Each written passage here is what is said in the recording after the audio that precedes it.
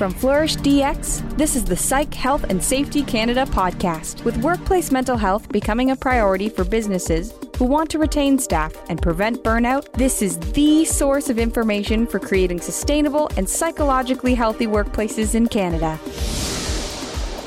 So welcome to Psych Health and Safety in Canada. Today, I'm especially pleased to be able to welcome somebody who I first ran into almost 10 years ago. And Catherine Gordon inspired so much of what we did with the organization Mindful Employer Canada. And I would say that the executive director, Sarah Jenner, would say that Catherine Gordon continues to inspire and influence what that organization can do. Catherine is in HR, but that is a very tiny bit of all the things that she does. So I'm going to ask you, Catherine, to introduce yourself to our listeners and to talk about the journey that you've made to where you are today. Thank you so much for letting me be here. I'm Catherine Gordon. I'm currently the Director of People and Culture at Connaught Place Children's Hospice, going on 4 years now. I'm from Northern Ireland originally. I ended up working in HR in London, UK. So I worked there for 8 years. I worked for some major law firms before going into my passion, which is nonprofit. And I worked for the Medical Alert Foundation there before emigrating to Canada in 2005. And I worked in the technology sector for a gaming company for 3 years. And my psychological health journey, I say, would start there because there was a downturn in the economy and we had to do substantial layoffs, of which I was one. So kind of managing people's mental health through that transition process and recognizing there's grief when you lose your role, especially when you're passionate about where you worked and cared for your colleagues. And then I moved to the BC College of Teachers, which is nonprofit, which is a regulatory body. And we would investigate some serious allegations of child abuse in that organization and how to support teachers that are experiencing severe physical and mental health issues as well. So again, it continued that journey. And then I ended up leaving there after 3 years and working for the David Sasiki Foundation for 7 years, which was a wonderful organization. And again, exploring the mental health capacity of our employees who are experiencing grief, watching the global news cycle, thinking about how their work maybe felt that it wasn't making the impact that they wanted. And we even have a community there where we talked about environmental grief and how to support each other through that. Before I came to Connaught Place 4 years ago, that supports children and families in some of the most difficult moments of their life. So we support from pre-birth diagnosis to graduation of our program at 20. We support over 830 families across the BC and Yukon. So it's been a journey, but I feel that HR does encompass all of these things because we're really just here as a privilege to support employees in every workplace that we're in. I think the best HR does exactly that, Catherine. And I think it's unfortunate that not everyone with that designation would be described as such. But you certainly are an amazing role model. And the breadth of experiences that you've had really add to what you have to offer. But let's start with your most recent role, which, to work in a hospice where children are going to pass away and supporting the families. I would think that your employees can't help but be affected by the work. How do you protect the psychological safety of your employees now? So I would say what we try to do is offer extensive policies where people feel safe to come forward proactively before they reach crisis or burnout. We really encourage people to take the time off So we have generous leave policies for vacation. We have wellness days that are mandatory that you're expected to take annually. And we've seen employees use that actually for the passing in their own personal lives. So maybe it's the anniversary of when they lost a parent, or it's that parent's birthday. And it's not really covered under anything else, but they take that time off to honor that individual. It's really, I think, promoting safety. So it's telling employees we have the expectation that this work is going to take a toll, and we're here to support them in that journey throughout. We're all human beings. If it didn't take an emotional toll, it would be very strange and exceptional, and that would be a concern to us, actually. But when I talk about the work of a hospice, I think what's often missing is how joyous it can be. You know, you celebrate every moment, and at the hospice, it's covered in Christmas lights from as soon as possible to the end. Every opportunity to celebrate the small moments in life of being together, recognizing all our employees have their own families and really supporting them to take time to be with them and to care for themselves, I think is really important.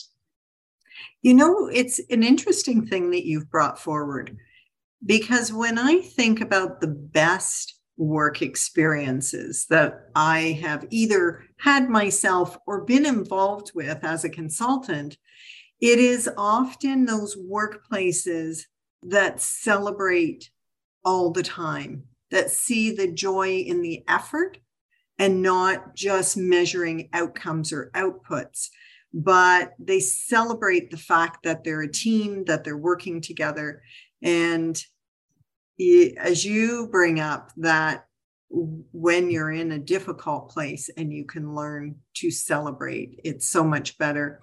When I was talking to Deb from Connect Place, I remember thinking that's how I deal with grief, is I continually feel grateful for what the people I have lost brought to my life, as opposed to feeling bad once I've gone through my grief.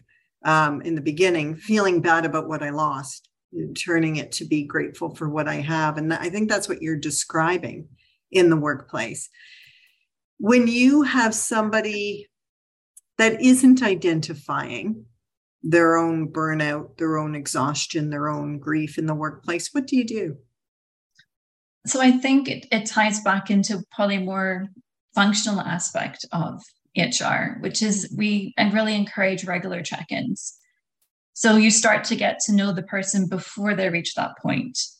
And we've actually seen managers and colleagues go, I'm worried about this person because I can see it's taking a toll and they haven't recognized it yet. And even just saying to someone, I can see there's a difference. Are you okay? You know, this is how it's affecting me, especially during COVID as well. That was really became even more important. But I think that's where we look at it, where we're building those meaningful people connections, whether it's in person or via Zoom, where we get to know somebody before that point. So we can recognize and talk to them about it when sometimes they haven't even seen it for themselves yet, and give them permission. So even saying to them, you know, this is why we have paid sick leave. This is why we have wellness days. This is why you have vacation. You know, take some time away, and giving them permission to do that without feeling guilty as well. I think we see that particularly in my workplace, where people feel, well, if I go away, somebody else has to be physically at my workplace to support in my role. And letting them know we rather want them here long term. We want them to be healthy and well and be with us for years, not burn out in a couple of months because they feel too guilty to take time off when they need it.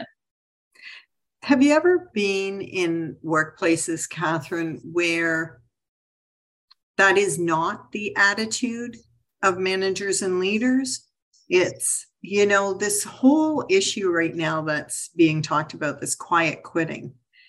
And I've been asked my opinion, and I say, well, that's what we've been trying to say, is don't hustle all the time. Don't feel like you have to do 200% all the time. Just do what you're paid to do, so that in the long term, you'll be able to be fresh and focused and produce quality work. But there's others who are saying, well, that's ridiculous. We need everybody to be more engaged and more enthusiastic, and they have to always be wanting to go the extra mile. So when you have that kind of manager, that kind of leader, how would you speak to them?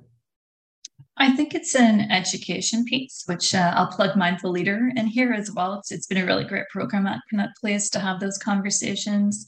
I've definitely worked in workplaces where it's been, we have to physically see you. We have to see the 12 hours that you're doing. And it's all about hours and visibility rather than productivity and quality. And I think if you really want engaged staff, you have to recognize we're not robots, we're human beings. And to be honest, there's going to be days when you're just not feeling it and you can't focus, especially if people have had COVID. Some of the long-term symptoms have been COVID fog. And how do you give people permission to do maybe more maintenance work on those days and really stick to their hours? And then when they are excited and engaged and can focus, they'll go above and beyond. And they need to be healthy. And while they need to have rest away from the workplace, I think especially in healthcare, they need that time away. They need that substantial paid leave in order to come back refreshed and recharged to show up for families and children as needed.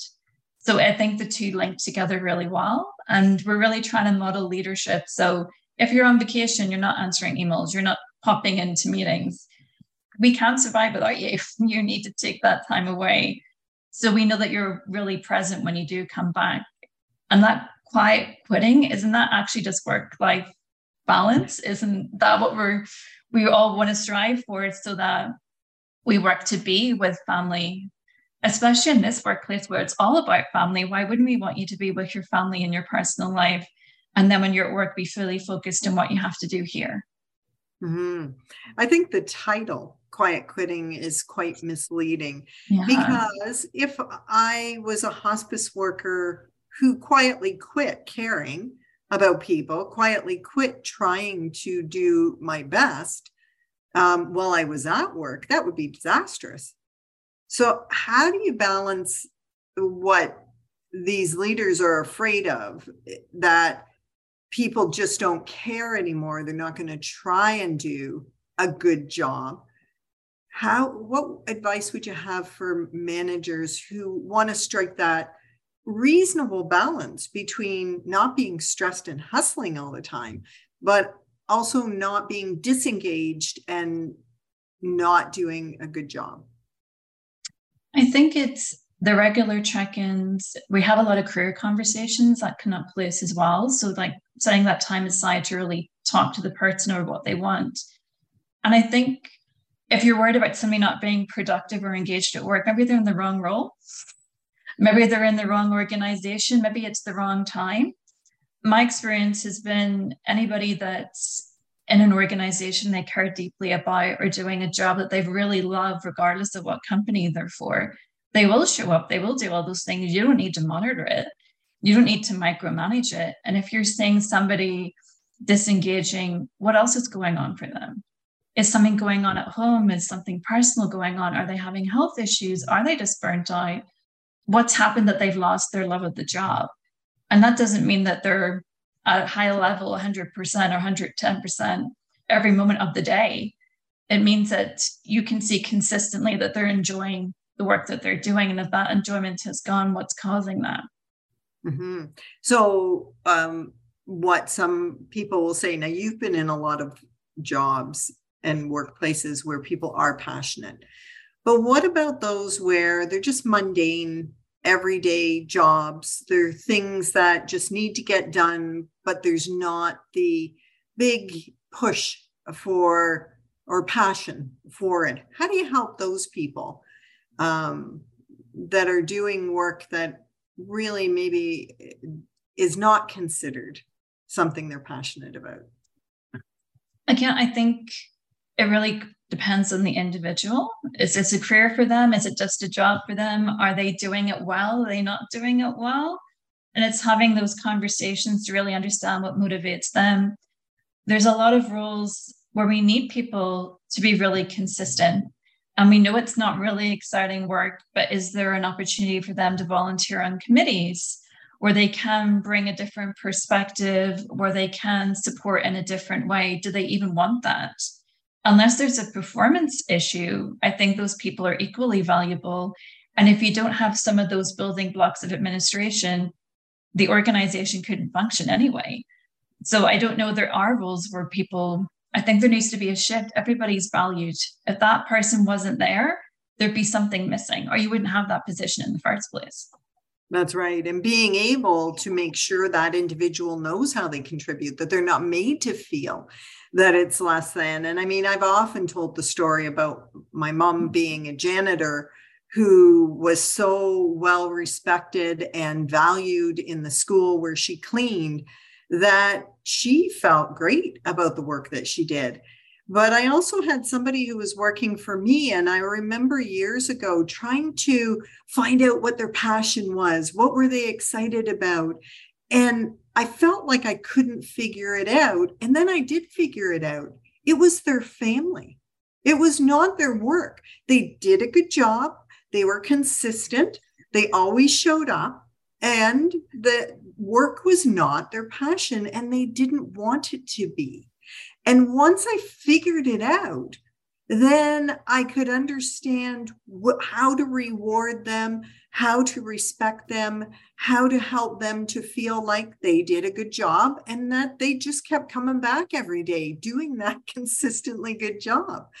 But as somebody who gets excited about my work, I made the mistake of thinking everybody should feel that way. Yeah, I've had some conversations recently where people have said you're really lucky that you feel that way about your work and that you feel that way about where you work. And I think it's really sad if people don't, but I also recognize not everybody has that luxury either. A lot of people work to live, and often they don't have that same passion for what they're doing, but it doesn't mean they can't do a good job or feel recognized and supported and want to stay where they are. Right. Or even if they don't want to stay, even if this is an entry-level job and they're doing it, that we can make the best experience out of that entry-level job. Catherine, when we talk about, people are humans, they're not robots, they're going to have bad days. And where do you draw the line where it's not acceptable? So I think we have obviously respectful workplace policies. We also have informal conflict resolution model where we have the expectation that two people can talk to each other. And I think what we do is always try and approach it with kindness. So if you've had a consistent experience with someone and then suddenly something happens, I mean, these things happen. People can have bad days. Approach it with kindness first. Also consider each other's communication style. So I've had people that, we want to get sorted out right away. We just had this terrible interaction. Let's go into a room and, hash it out and get back on track. And then other people are like, if we do that, it's going to get worse. You need to give me a couple of days or a week, and then I can come with positive energy to engage with you. And I think that's also the role of managers and HR, to be a support. So if people don't feel comfortable doing that, how can we support them and give them tools like Mindful Leader to have those difficult conversations and approach it with kindness and depersonalize it? Obviously, disrespectful behavior, racist behavior or comment is not tolerated.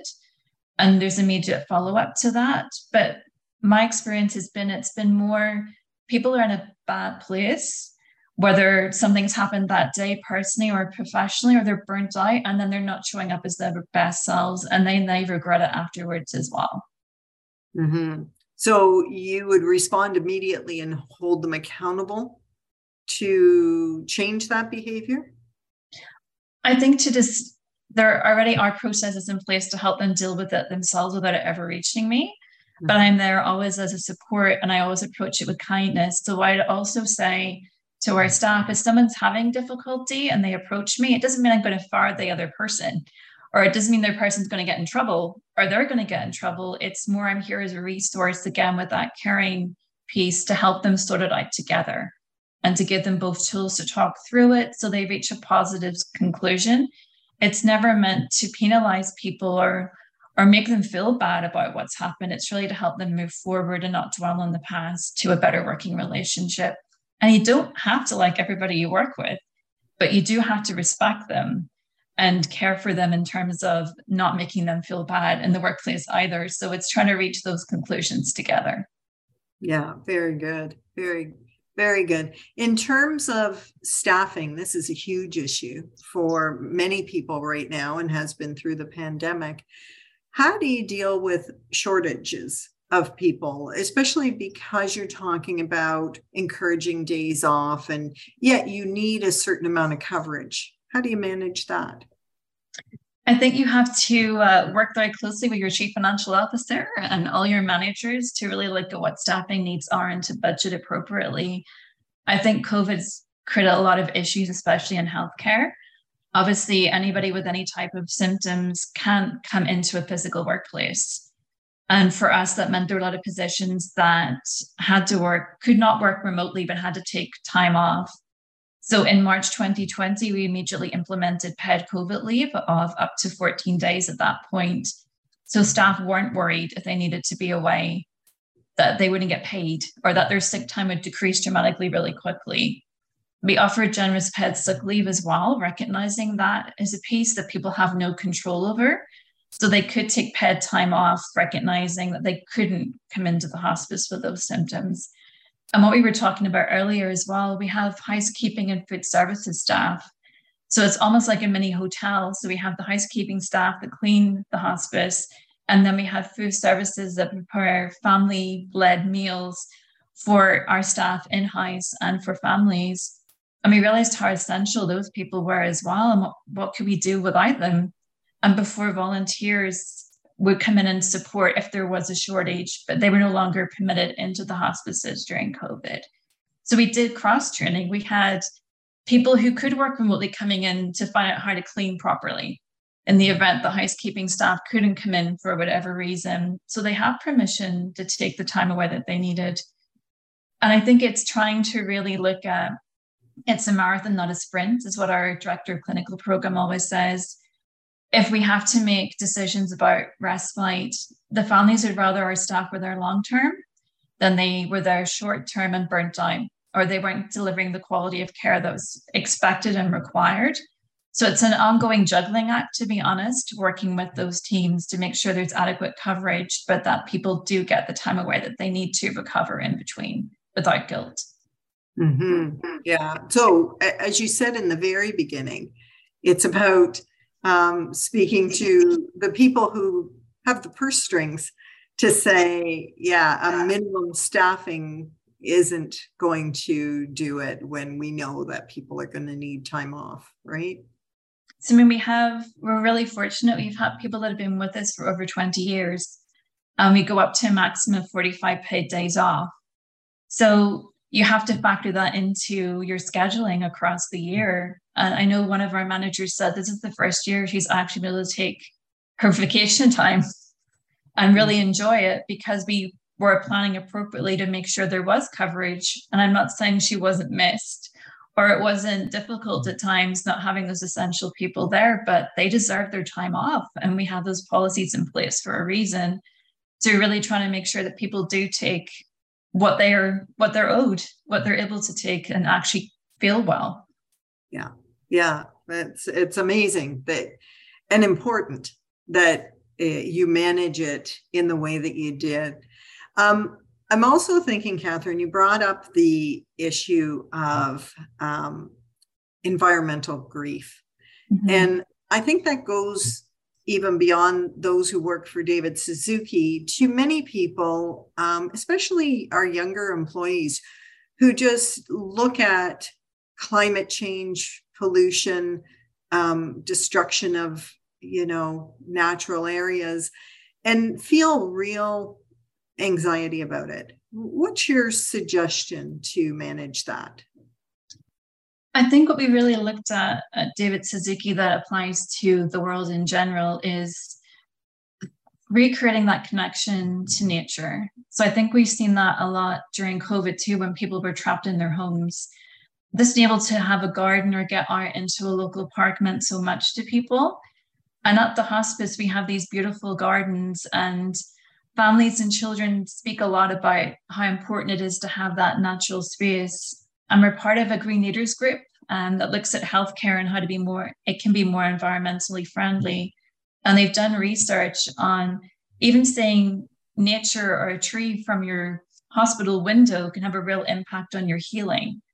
So I think it's looking at it from a more positive perspective. What's actually happening? People are really concerned about the environment and feeling that connection to nature. And how do you continue to grow that connection one-to-one? So maybe you can't solve the global issues that are affecting us right now, and there's so many, but you can nurture that tomato plant. You can feel that connection to nature because we'll protect what we care about. And instead framing it that way, so that it's a more positive message of hope. Yeah, that's beautiful. It actually sounds like mindfulness, right? Absolutely. We can worry about the past, or we can worry about the future, or we can be in the present moment where there's very little that's seriously wrong in this present moment. And can we, not in a global way, but for an individual. Do you use mindfulness? And I know mindful leader, mindful employer isn't about mindfulness practices, but that idea of mindfulness, is it used in your workplace? It is. We have a partnership with an organization called TEND, where they look at psychological protection equipment for your mind, essentially. And they offer a lot of programs looking at mindfulness. We've used an app called Helium, where you go on a journey, and I highly recommend it. It's a free app you can use on your phone, and you see butterflies grow and you kind of watch a visual. And we did try and do a pilot with them. I think it wasn't the right time because of COVID, where you could put on a headset and then you're at the beach or you're in the forest, and it just gave you a couple of moments away from the workplace just for you to think and to use those tools to really reflect and meditate and to feel better. I'm also really privileged that my colleague who works in HR is doing a master's in counseling. And she's also run a couple of programs looking at meditation and support for our employees and what that can look like, because she's bringing that learning back into the organization. Mm-hmm. I mean, even, 15 years ago, if we were talking about this kind of stuff, people would think we're woo-woo, right? It's just, this isn't a workplace stuff. This is for those, as somebody called me one time, Catherine, a granola crunching Birkenstock wearing do-gooder.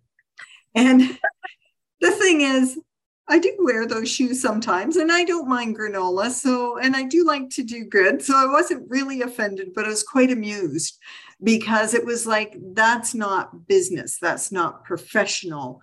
If you're just worried about employee well-being, like that's just something that's done off on the side.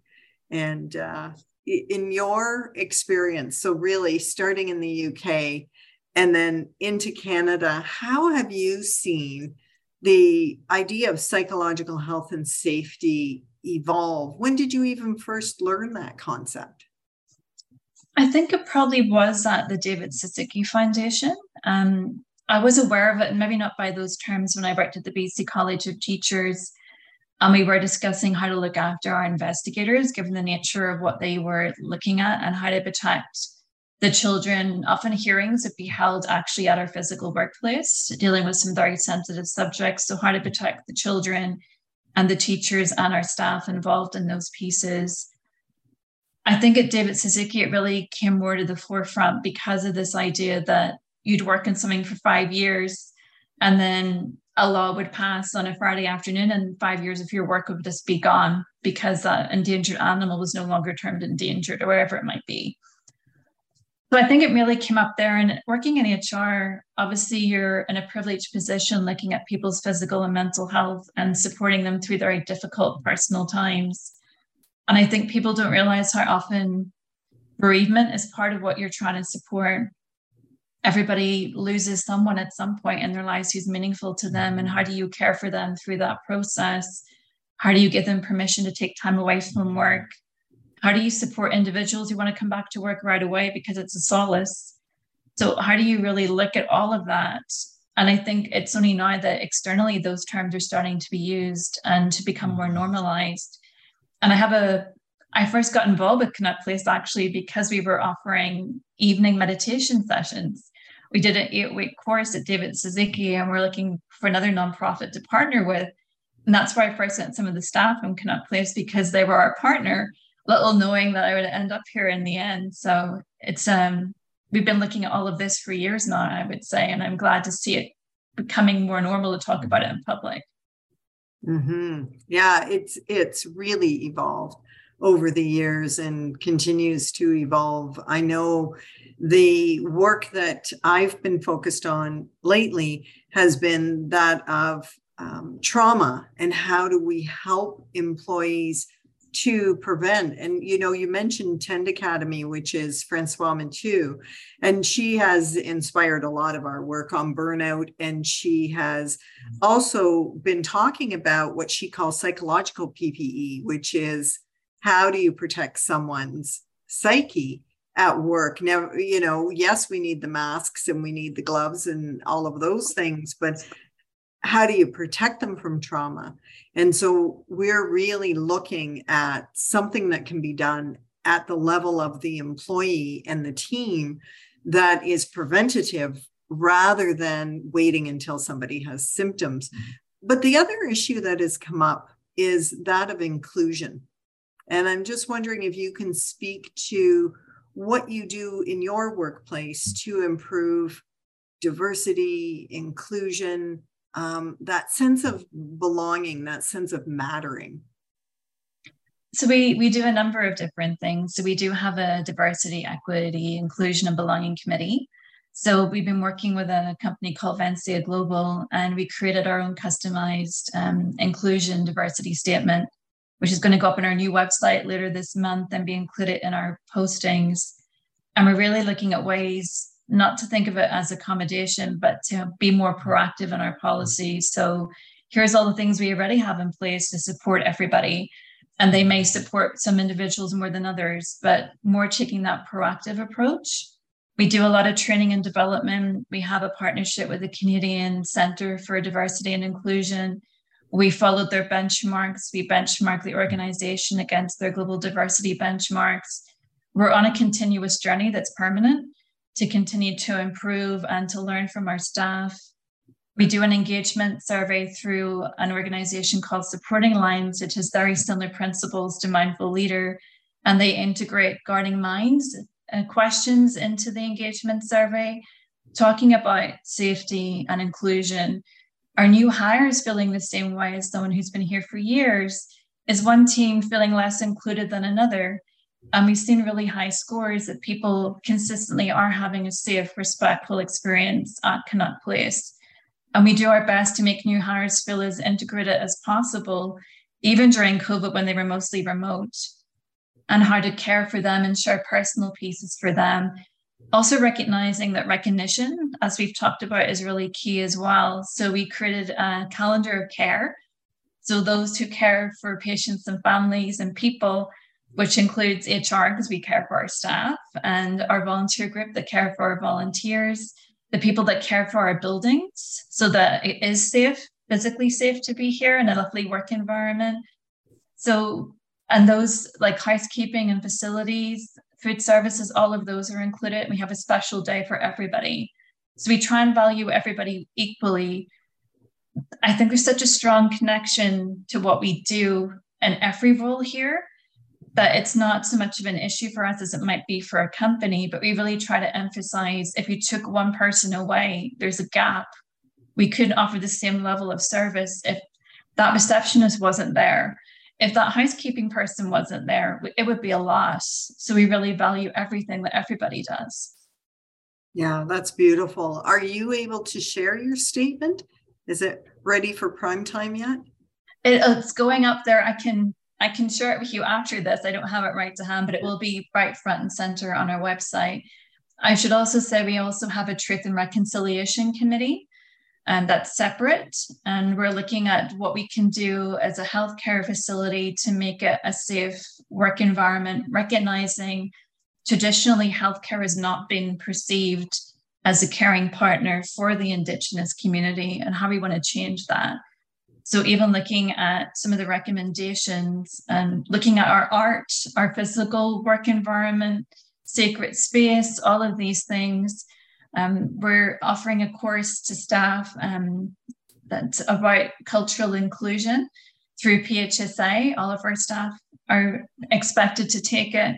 And we're also offering this month for Indigenous Day coming up, Orange Shirt Day. All our staff get that as a paid day off because we recognize its importance. And we're offering 21 things you know about the Indian Act, which is a self-paced course, which is available to all staff as well. And we work with Indigenous partners, Indigenous links, to really try and reach that community and for us to be seen as a safe employer of choice to them as well, because we want to support all of our community. So, Catherine, I'm sure there's people listening who go, this is just all too good to be true.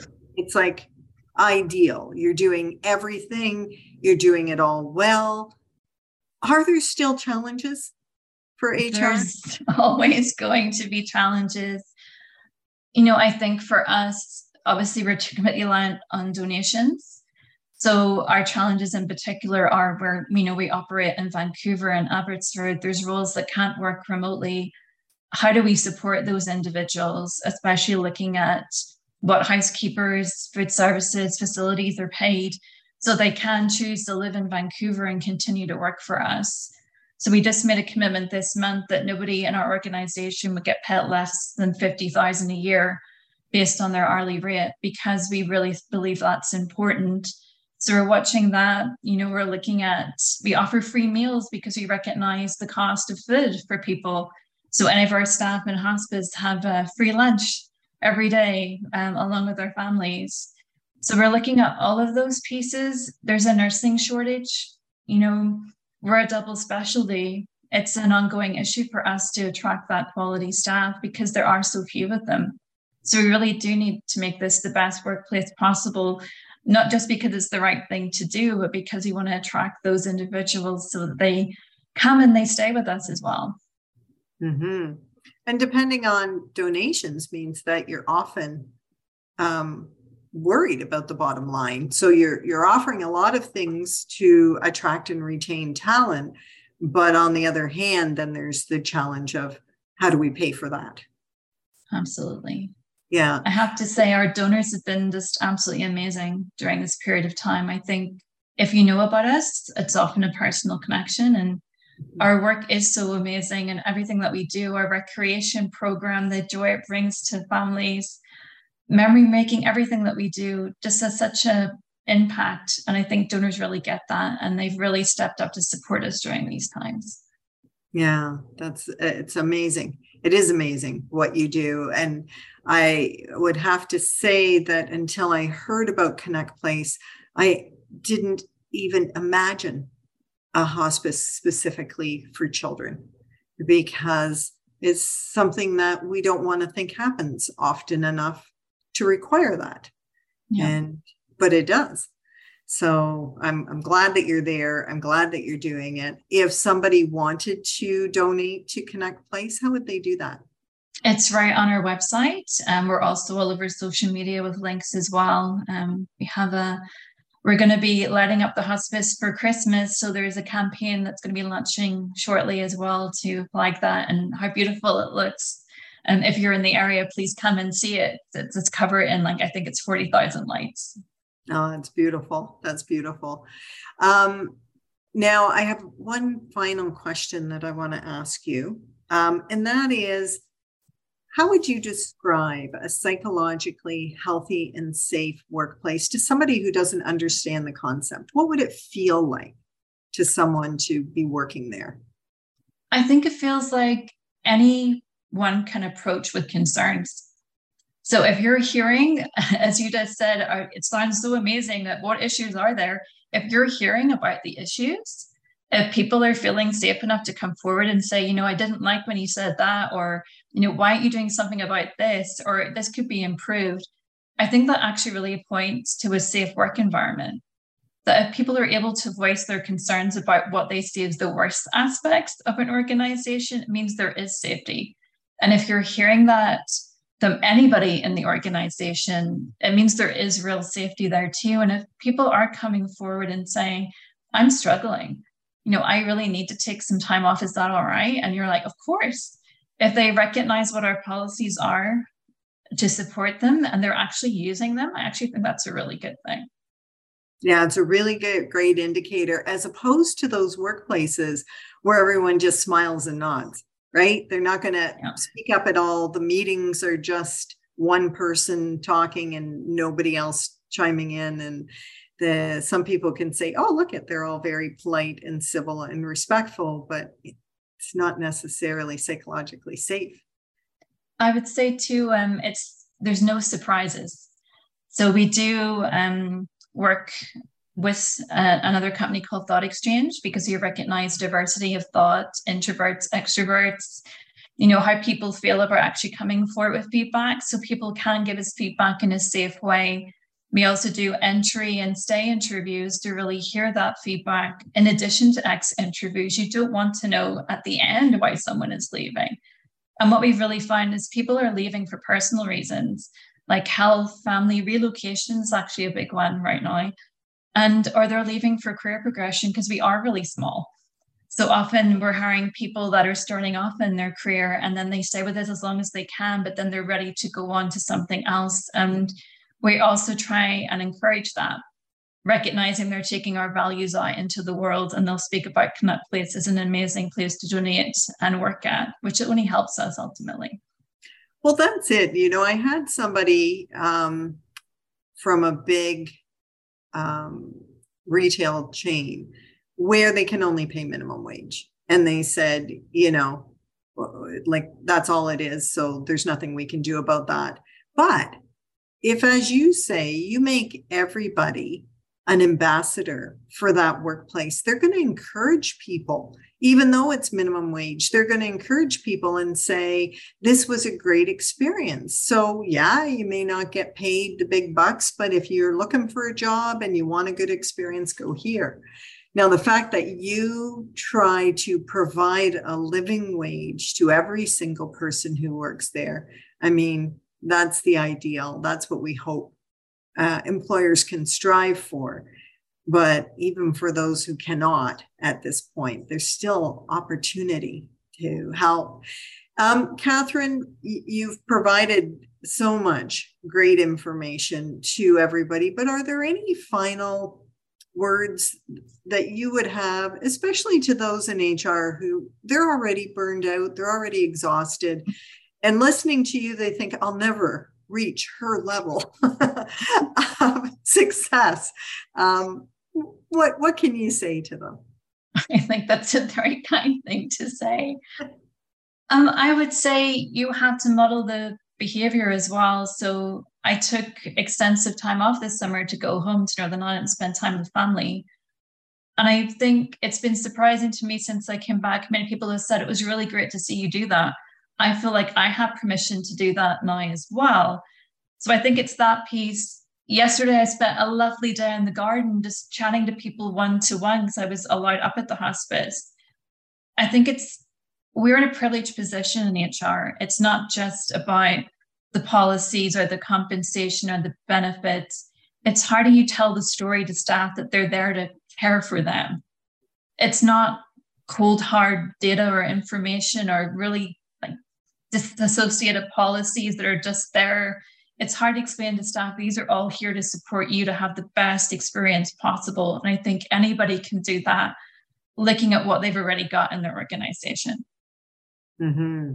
I love what you say, though, because so many HR professionals take their job very seriously, but they don't take their own self-care seriously.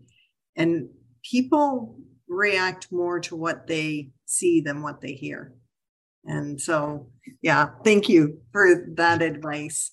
So for those who are listening, whatever podcast platform you use, click subscribe, and then you get to be inspired by people like Catherine Gordon more often. Thank you so much, Catherine. Thank you. It was an absolute pleasure. You've been listening to the Psych Health and Safety Canada podcast. To stay up to date with the best content on workplace mental health in North America, subscribe wherever you listen to podcasts and join the Flourish DX community at www.flourishdx.com.